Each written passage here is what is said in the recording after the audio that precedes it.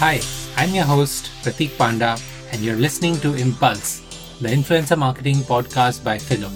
Here, we talk to the best and brightest in influencer marketing to help answer all your questions, from finding the right influencers to making sure you have the best influencer marketing strategy. We also dive deep into the tools and data you need to ensure a winning influencer marketing campaign. So let's get started.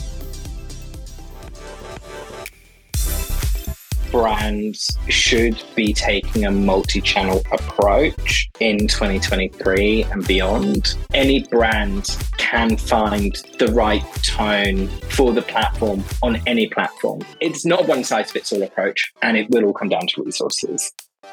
I think increasingly we're moving into being led by creators and the values that they hold, the worldview that they share, the behaviors that they imbue. The Gen Z want to buy from a company that they trust and they believe in, and that goes through the value process as well. So it's not just about the size and the demographics, it's also about the softer side. Do they share the same values? Do they share the same worldview as you as a brand?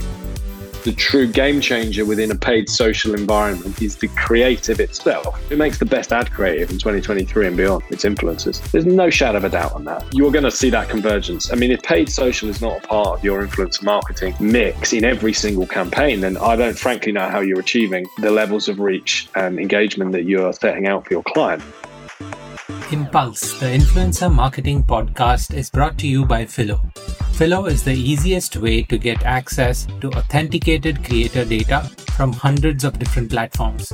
To know more about Phyllo, visit getphyllo.com. That's getphyllo.com. Also, make sure to search for Influencer Marketing Podcast in Apple Podcasts, Spotify, Google Podcasts, or any of your favorite podcast listening platforms. And don't forget to click subscribe so you don't miss out on any future episodes. On behalf of the team here at Phyllo, thank you so much for listening.